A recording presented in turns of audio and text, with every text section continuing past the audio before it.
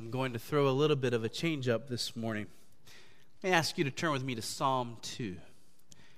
Psalm 2.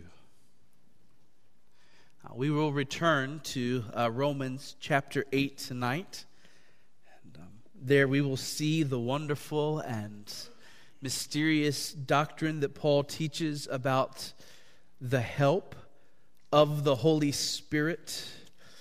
We will learn about how the Holy Spirit intercedes for us with groanings too deep for words. But this morning I want to take us in a little bit of a different direction. Increasingly we see that the Church of Christ in this world is under attack. On November 3rd, North Korea publicly executed 80 people because they either possessed a Bible or because they had watched a Christian film. Now we learned that 33 more Christians are scheduled for execution in North Korea because they had contact with a Baptist missionary who was seeking to plant churches in North Korea. Some estimate that as many as 70,000 Christians are currently imprisoned in North Korea's horrendous labor camps. I want to read to you just some of the other headlines and reports concerning the persecution of Christians from just 3 days. I was putting this together on Wednesday. I looked at headlines from this past Sunday, Monday, and Tuesday. They included these. In Laos, village chief attempts to ban Christian faith and expel Christian families. In Pakistan, Christian Asia Bibi in high court over death sentence. In Somalia, Islamists behead 2 Christian women. In Iran, prison authorities seize Christian prisoners' Bible. In Crimea, priest kidnapped by pro-Russian forces. In Belarus, homeless shelter shut down because they had a prayer room. In Nigeria, more than 100 Christians, including a pastor and his family, killed in village attacks by Muslim herders. In Burma, more than 60 churches burned to the ground. In Syria, Christians have now been given 3 choices: either convert to Islam, pay a tax and become second-class citizens, or be killed. And this past week, Christian leaders came together and signed an agreement in Syria that all Christians in that country will pay a special tax to be allowed to stay in that country, and they will have less rights than other citizens in that nation. Dear friends, these stories roll in one after another all the time.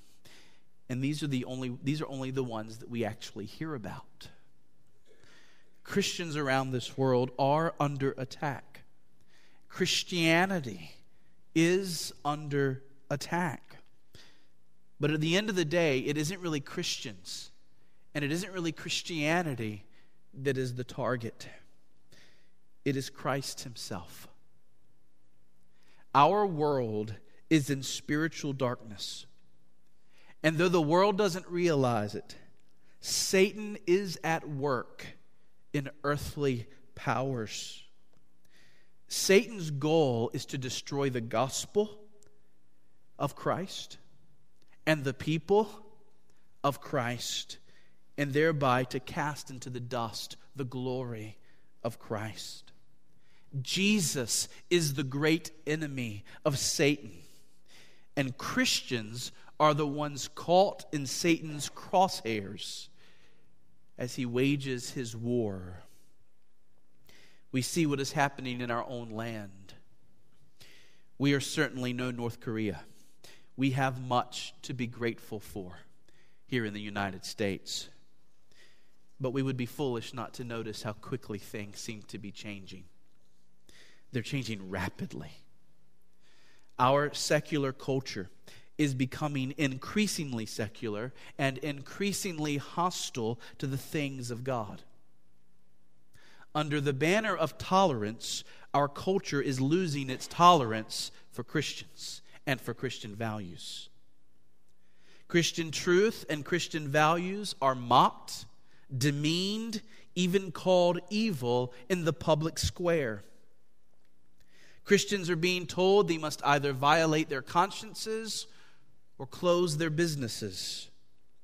Christian organizations on college campuses are being told that if they refuse to allow homosexuals into leadership positions, they cannot operate officially on campus.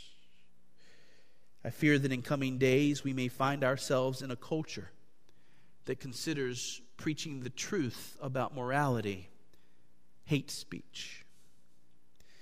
The rights of parents to give their children a Christian worldview are increasingly being infringed upon. I think that Christians will find themselves misrepresented and misunderstood in this culture, increasingly so. Because this world, our society, is seeing this world through a very different lens than we are. They're coming from a very different perspective.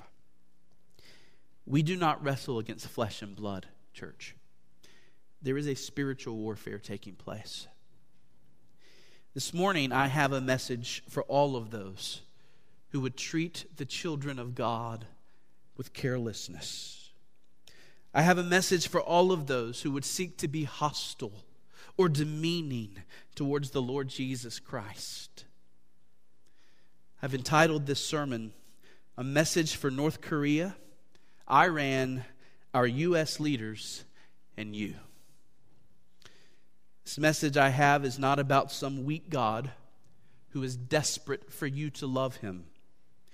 This is a message about a sovereign God before whom we all are as grains of sand. And the message I have is this: kiss the Son, lest he be angry and you perish in the way. Pay homage to the Lord Jesus Christ. Treat King Jesus with the reverence he deserves. Stop persecuting his people or demeaning his laws, because his wrath is quickly kindled. There are a lot of people talking today about being on the right side of history. Can't tell you how many politicians in recent days I've heard say that they now support gay marriage because they want to be on the right side of history.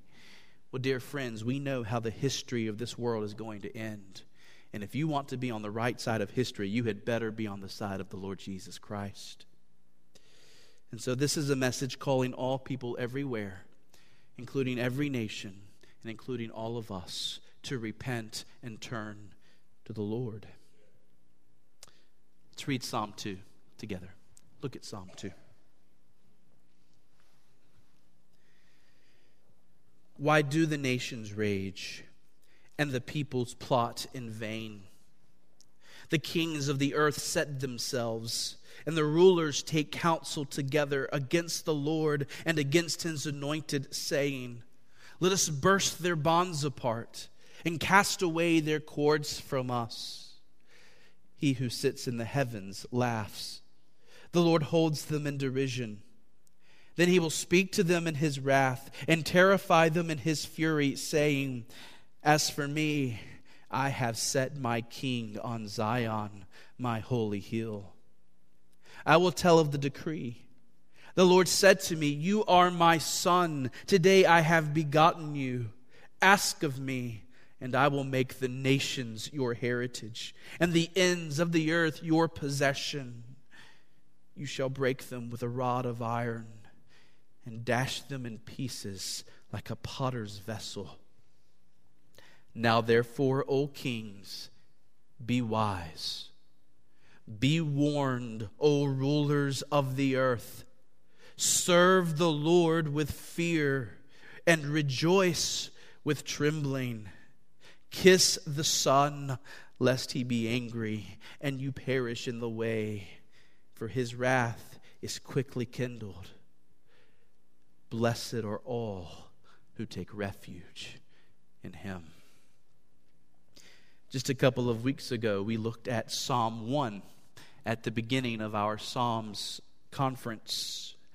We noticed that there was no indication in Psalm 1 of who wrote that psalm, and the same is true with Psalm 2. However, since Psalms 1 and 2 serve as an introduction for the first book of Psalms, and remember, book 1 of the Psalms is Psalms 1 through 41, and since every psalm from Psalm 3 through Psalm 41 says that David was the author of those psalms, we have good reason to assume that these first two, including Psalm 2, was written by David. Psalm 2 is all about the Lord Jesus Christ. In particular, Psalm 2 is all about God's plan to exalt Jesus Christ as Lord over all and to give him possession of the whole earth. Though God has many enemies who may rebel against him and want to break free from his rule, God's Son will be given authority to come and bring judgment upon them. Friends, Psalm 2 is a very sobering psalm. It is a psalm that focuses on the power and the might of Christ and the utter foolishness of trying to stand against him. Let me say that again. This psalm reveals the foolishness of being against the Lord Jesus Christ. Spurgeon called Psalm 2 the Psalm of the Messiah Prince. Another title might be the Coronation Psalm. And I think you'll see why as we go along. Now, yes, on one level, Psalm 2 is about David. David is a king that God set over Israel. Our passage speaks of a son to whom God gives dominion. And there is a real sense in which God made David like a son to him. And David had many enemies, and God promised to exalt David over his enemies. This psalm could be taken as a warning to the nations in David's day that they had better treat the nation of Israel with care. But there are several places in the psalm where it is clear that there must be someone greater than David in view. The king of this psalm is one to whom the ends of the earth are promised. This king has such power that we are told he will be able to dash the nations of the earth into pieces like a potter's vessel.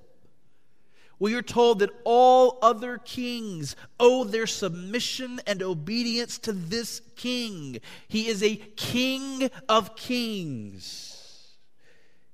Unless there be any doubt, we have Hebrews 1 verse 5 making clear to us that with our New Testament glasses on, we cannot help but see Psalm 2 as being about the Lord Jesus Christ. Now, the outline of the psalm is easy to follow. There are 4 parts, and each part is 3 verses. Part 1, verses 1 through 3, are about the rebellion of the nations against God's rule. The second part, verses 4 through 6, are about God's response to the rebellion of the nations. Part 3, verses 7 through 9, are the words of Christ himself about his own exaltation. And then part 4, verses 10 through 12, are a gospel call to stop rebelling against this king and to instead serve him. So what we're going to do is just quickly look at each section and draw out the main truth from each section. Number 1, let's look at verses 1 through 3 again. Verses 1 through 3. Why do the nations rage and the peoples plot in vain? The kings of the earth set themselves, and the rulers take counsel together against the Lord and against his anointed, saying, let us burst their bonds apart and cast away their cords from us. What is the main truth taught here? It is that the nations hate the rule of God. In verse 1, David is standing back in wonder at what he is seeing. Why are the nations raging against the true God? Why do the peoples plot in vain? Is God not a good God? Is God not a just and righteous God? Not only that, but David wonders at the fact that these people actually think that they can devise some plot that would actually usurp God's sovereignty. The peoples of the world are being led by their kings and their rulers to rebel against God. They see God's rule as chains that they want to break free from. They don't want to submit to God, and they don't want to submit to His anointed King, Jesus Christ. Mount Hermon, is this not what we see in our own day? How many, even in our own nation, want to break from God's rules so they can live how they want to live? And how often are our political leaders working to bring that about? All people are called to worship God alone. You shall have no other gods before me, God said. And yet pluralism reigns in this country. Our own president participates one week in observing a Christian holiday, and then another week takes part in a Jewish Seder, and then yet another week observes Ramadan, and then yet on another week celebrated elements of Hinduism to show his camaraderie with each religion as if they're all equally valid. The intellectual elite in our nation scoff at the idea of one way of salvation. Surely each person must find his own way to spiritual peace, they say. People want to be free to use their bodies in ways that God has not permitted. Adultery is no longer seen as a great sin in our land, nor is sex before marriage. Rather, these have become somewhat accepted, especially the latter. Gone are the days when there were legal consequences to such things. We destroy innocent blood through abortion.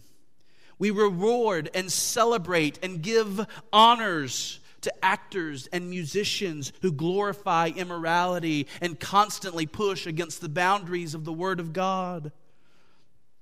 We practice injustice by rewarding those who don't work and overly burdening those that do. What generation before ours would have called pornography is now openly displayed in the windows of the stores at our mall. Greed is called good. We call evil good and good evil. All of this is an attempt, a human nature attempt to throw off the rule of God. Let us break their bonds apart and cast away their cords from us. It's not just an attack against morality. It is a futile attempt to burst God's bonds upon us apart. I don't think I need to say much more about North Korea or China or Venezuela or other nations where the people are actually being led to deny the very existence of God. These nations that have atheism written into their very constitution, written into their laws. In Muslim countries, acknowledging the true God and the rule of His Son Jesus is often followed by a swift and heavy punishment. When we look at the world and the societies that make it up, apart from the church, we see a world raging against God and against His Son. Why was Satan cast down from heaven? Because he hated the rule of God. And now all humanity is following in His steps. When Jesus appeared on earth, what kind of reception did He receive? Herod tried to kill Him at His birth. Pilate, the Roman officials, the Jewish religious leaders, others conspired against Him. The rest of the New Testament teaches that the body of Christ, the church, can expect to have entire nations opposed to us and hating us until the day that Christ returns.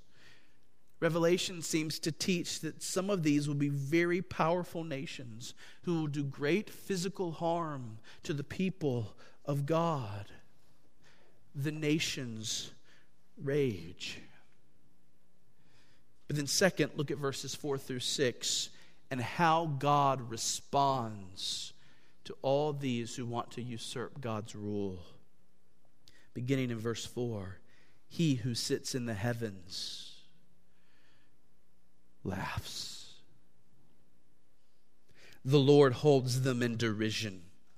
Then he will speak to them in his wrath and terrify them in his fury, saying, as for me, I have set my king on Zion, my holy hill. How does God respond to this rebellion? He responds in righteous wrath. He who sits in heaven laughs. Now, before we get to the laughs part, don't miss the first part. He who sits in heaven. Think about where God sits. This isn't a king or a president or a prime minister who resides in some fancy house here on earth. This is a God who sits in heaven. Who can overthrow him there? How are you going to usurp his rule? How are you going to take him off of his throne? The picture is of God looking down from heaven on all of these futile efforts that are silly. They are silly to him. What ridiculousness. It's like you looking down on an ant and thinking that ant might overthrow you. You know better. Such is God's confidence that he is not worried. God is not for one moment afraid that his rule is in danger. No, he laughs. We are told that he will speak in his wrath, and he will terrify the nations in his fury. He will speak in his wrath. God's judgment will come in words. And what are these words that are so dreadful to God's opponents? Here are the words through which God terrifies the world. As for me, I have set my king on Zion, my holy hill. Now, verse 5 says that God will speak those words because this was written before the time of Jesus. But, dear church, we live after the coming of Jesus. God has spoken these words.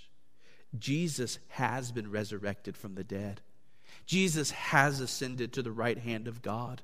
All authority in heaven and on earth has been given to him. Jesus is right now the Lord of lords and the King of kings.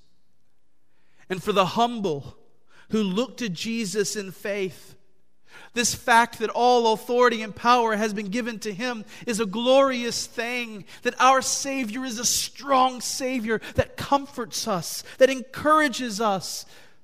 But for the prideful, but for those who refuse to submit to Christ, the fact that he is now wielding the very power of God ought to terrify them. Here is the warning to our president, to our representatives, to our senators, to our Supreme Court justices. There is a higher authority and a higher power. And if they do not submit to him, he will judge them accordingly. And so it is for every nation, and so it is for every individual, including you and me. What is Zion? We are told that God set his king on Zion, his holy hill. Zion is a hill in Jerusalem. It's where David reigned, but that was just the shadow. In the New Testament, we learn that Zion is the kingdom of God, specifically the people of God. Jesus has been exalted as king over his own kingdom, the church. And just like in the Old Testament, there was this warning, nations beware how you treat Israel. Israel is God's nation. So in the New Testament, we hear the church is Zion. You better be careful how you treat God's children.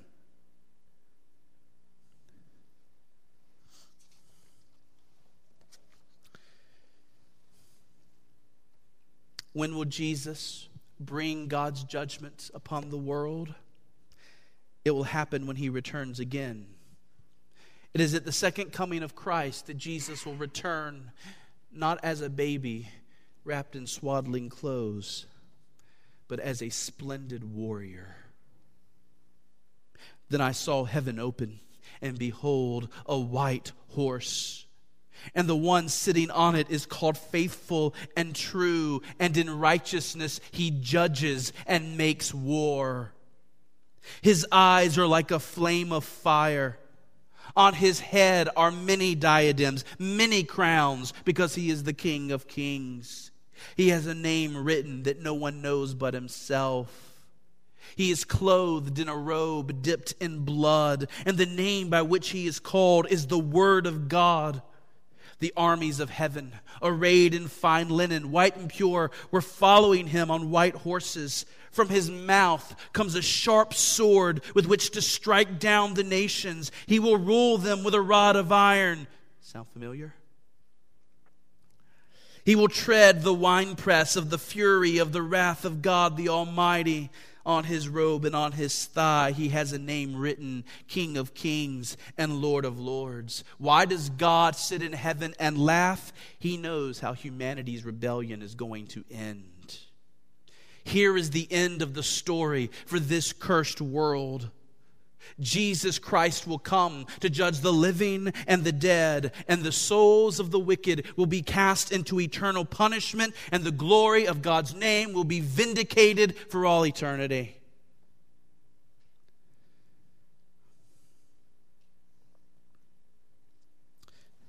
Number 3. In verse 3, we heard wicked leaders of men speaking. In verse 6, we heard God the Father speaking, but we come to verse 7, and Jesus himself steps forward to speak. Here's what Jesus says in verses 7, 8, and 9. I will tell of the decree. The Lord said to me, you are my son. Today I have begotten you. Ask of me, and I will make the nations your heritage, and the ends of the earth your possession. You shall break them with a rod of iron and dash them in pieces like a potter's vessel. Jesus Christ has been exalted over all. And we learn here of the decree of God by which this took place. God says, you are my son. Today I have begotten you. In ancient pagan cultures, a king was often seen as a son of the gods. Kings often claimed divinity this way. In Israel, kings were also referred to as a son of God. But those kings were not divine. They were just divinely appointed to carry out God's leadership of the people. You see, the picture in verse 7 is a picture of a king's coronation day. The picture in verse 7 is the day of somebody being exalted to his throne. And God's word to David and to other future kings of Israel was that their coronation was, in a sense, their birthday. It was the day when they were made sons of God to carry out his rule. But when we see this psalm applied to Jesus, the day being portrayed is the day of his ascension into heaven and his exaltation over all things. It's the day that Jesus went into the Holy of Holies of heaven, not just as God, but as God-man, and he took his seat on the throne. This is why Romans 1 says that Jesus was the appointed, the Son of God in power by the Spirit of holiness through the resurrection from the dead. The idea is that at the resurrection, Jesus Christ was appointed by God, what he had already been in his divinity, but now what he was as a God-man. King of kings and Lord of lords. He was given a name above all names, so that at the name of Jesus every knee shall bow. Notice what God gives to his Son. Over what shall Jesus have dominion? Everything. What does God give to his Son? Absolutely everything. The entire earth. Ask of me, and I will make the nations your heritage and the ends of the earth your possession. There will not be 1 square inch in all reality over which Jesus will not be able to say, mine. A.W. Tozer or Pink? I can't remember. I don't want you to think I came up with that. That's what Jesus says. It's all mine, all given to me by my Father. God is not just here speaking of giving Jesus Christ the church, though he does give to Jesus Christ the church. People from every tongue, tribe, and nation. But no, God gives to Jesus the whole planet. Every person on planet Earth is under the authority of Jesus Christ. He is your Lord. You don't make him Lord. He is Lord. The question is whether or not you respond to him that way. He is a good king. He is the best king. He is a far better ruler than you or I could ever be. He is the kind of king that dies to save people in his kingdom. But he is king. And he has been entrusted with the sacred stewardship of ruling appropriately. And what does ruling a kingdom appropriately require? Well, when the nations that are underneath his authority are raging and rebelling, he must respond in justice. And we're told that includes breaking them and dashing them into pieces. Jesus is going to execute judgment against the wicked, and he is not a weak king. This will not be a weak punishment, nor will it be an unjust punishment. Jesus wields the rod of justice well, and he will bring the rebellious to their proper end. And then finally, the 4th section, in light of all of these truths about Jesus being appointed as king over all things to execute God's judgment against those who rage and rebel, David has some advice. David has some common sense advice, especially for leaders, especially for kings and rulers, but ultimately for all of us. Here's his advice in verses 10 through 12. Now, therefore, in light of everything I've said, therefore, O kings, be wise. Be warned, O rulers of the earth. Serve the Lord with fear. Rejoice with trembling. Kiss the Son, lest he be angry and you perish in the way, for his wrath is quickly kindled. Blessed are all who take refuge in him. The lesson here is summed up in that last line. What is the wise thing to do in light of King Jesus ruling over all? It is to bow to him and to take refuge in him. The psalm ends on a gospel note. In fact, all of Psalm 2 is a gospel presentation. The sinfulness of man was taught in the first 3 verses. The judgment that man deserves was taught in the second 3 verses.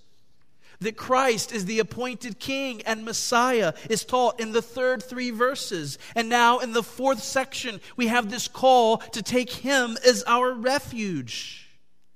You can evangelize with Psalm 2. It's a gospel presentation.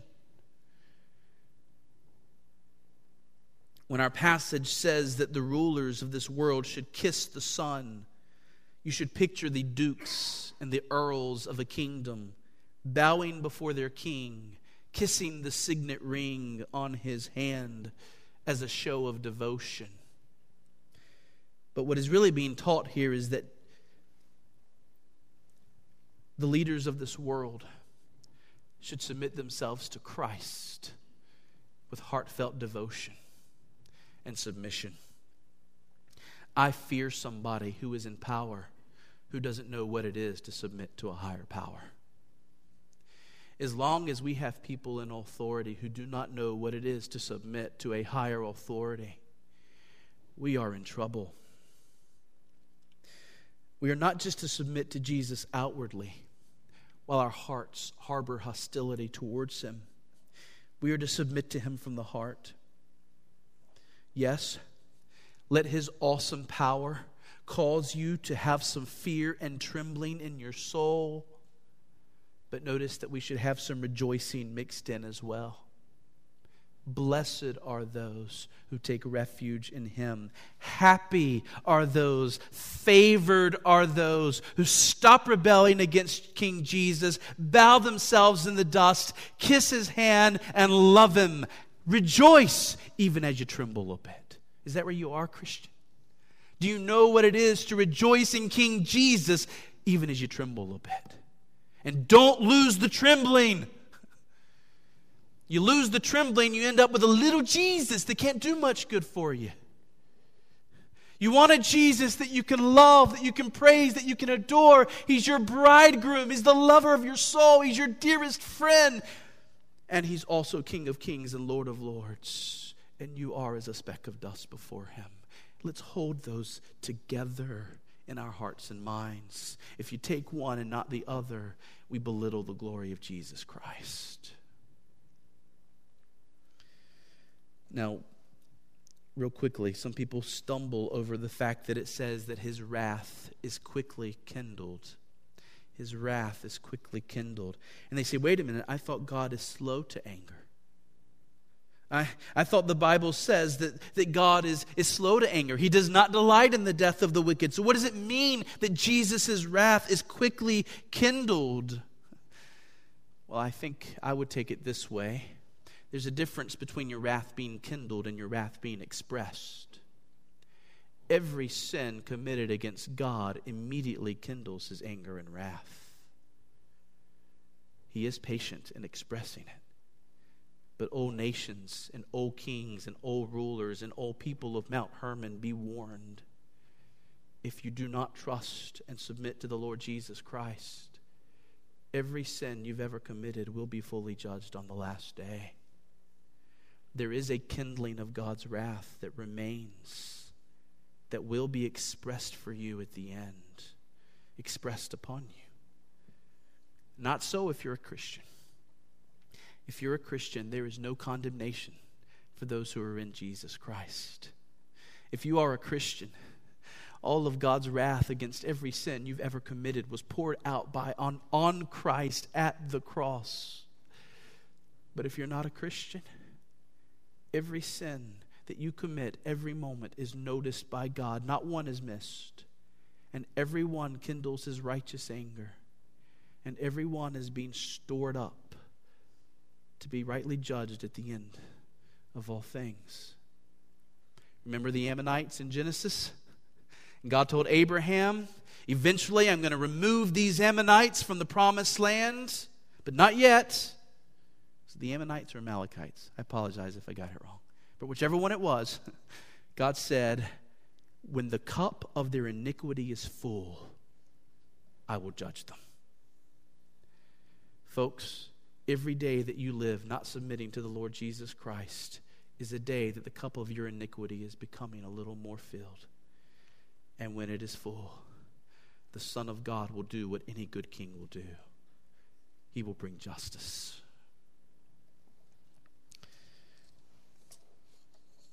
Let me close very quickly with 3 points of application. Number one, consider how this passage should affect your prayer life.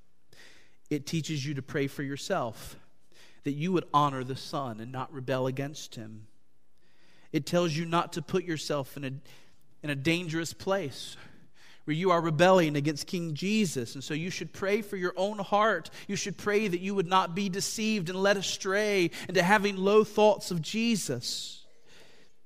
But I think mainly this passage teaches us how important it is that we pray for our leaders and for those in high places. We should pray for the leaders of our city, and we should pray for the leaders of our state, and we should pray for the leaders of our nation. We should pray for the leaders of distant countries. We should pray even for wicked leaders. You should pray for Kim Jong-un's salvation. And if God will not save him, pray for his death for the sake of God's people in that land. Pray that God would raise up leadership in North Korea that will be open to the gospel. Pray for leadership that will stop the brutal persecution of thousands upon thousands of your brothers and your sisters in Christ. Let us be a people who pray for those in high places, and let us do that as individuals. Let us do this as families. And when we come together in our corporate prayer times, especially on our prayer meetings, how we ought to pray for those who are in high places, that they would submit to the Lord Jesus Christ. We are hypocrites if we complain about our government and don't pray for our government. Okay? Second, notice how this psalm instructs us about the attitudes we ought to have. Namely, it teaches us that we ought to have a godly awe and fear of Christ. This is not a pathetic Savior that we serve. This is not a little Jesus who needs you to let him do things. This is a sovereign Lord who holds your fate in his hands. Love your Savior. Cherish him as the bridegroom and lover of your soul, but never belittle him. Never have small thoughts of him. He is not a tame lion. This psalm corrects our attitudes towards sin. This psalm reminds us that we should never treat any sin as a small thing, because all sin is against God and all sin is against his anointed one. No sin is small because the glory of God is not small. There is no such thing as a minor dishonoring of God. There's no such thing as a small belittling of the glory of God. All sin is grievous, and therefore we ought to fight every sin that way.